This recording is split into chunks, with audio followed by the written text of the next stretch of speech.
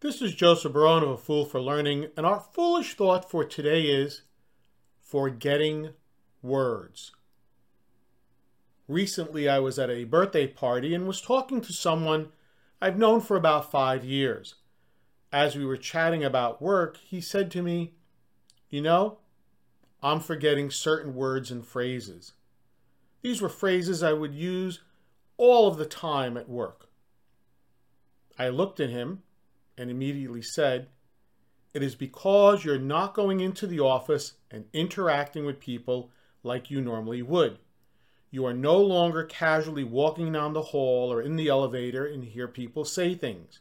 You are no longer passing people in the hallway or in the cafeteria and holding impromptu conversations.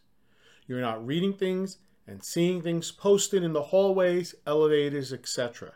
that might spark a conversation or get you to think." He looked at me and agreed.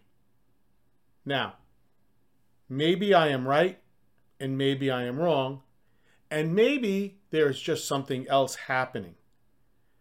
However, is this happening to you? Are you forgetting certain words and phrases that were common to you before the pandemic?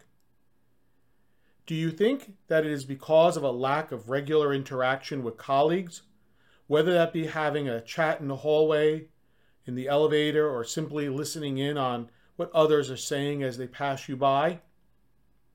Let me know what you think. And this is something to think about.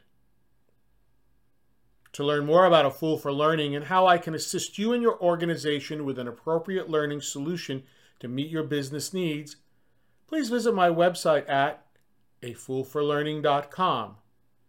This is Joseph Barone, the CEO of A Fool for Learning, signing out. Remember, learn, perform, succeed.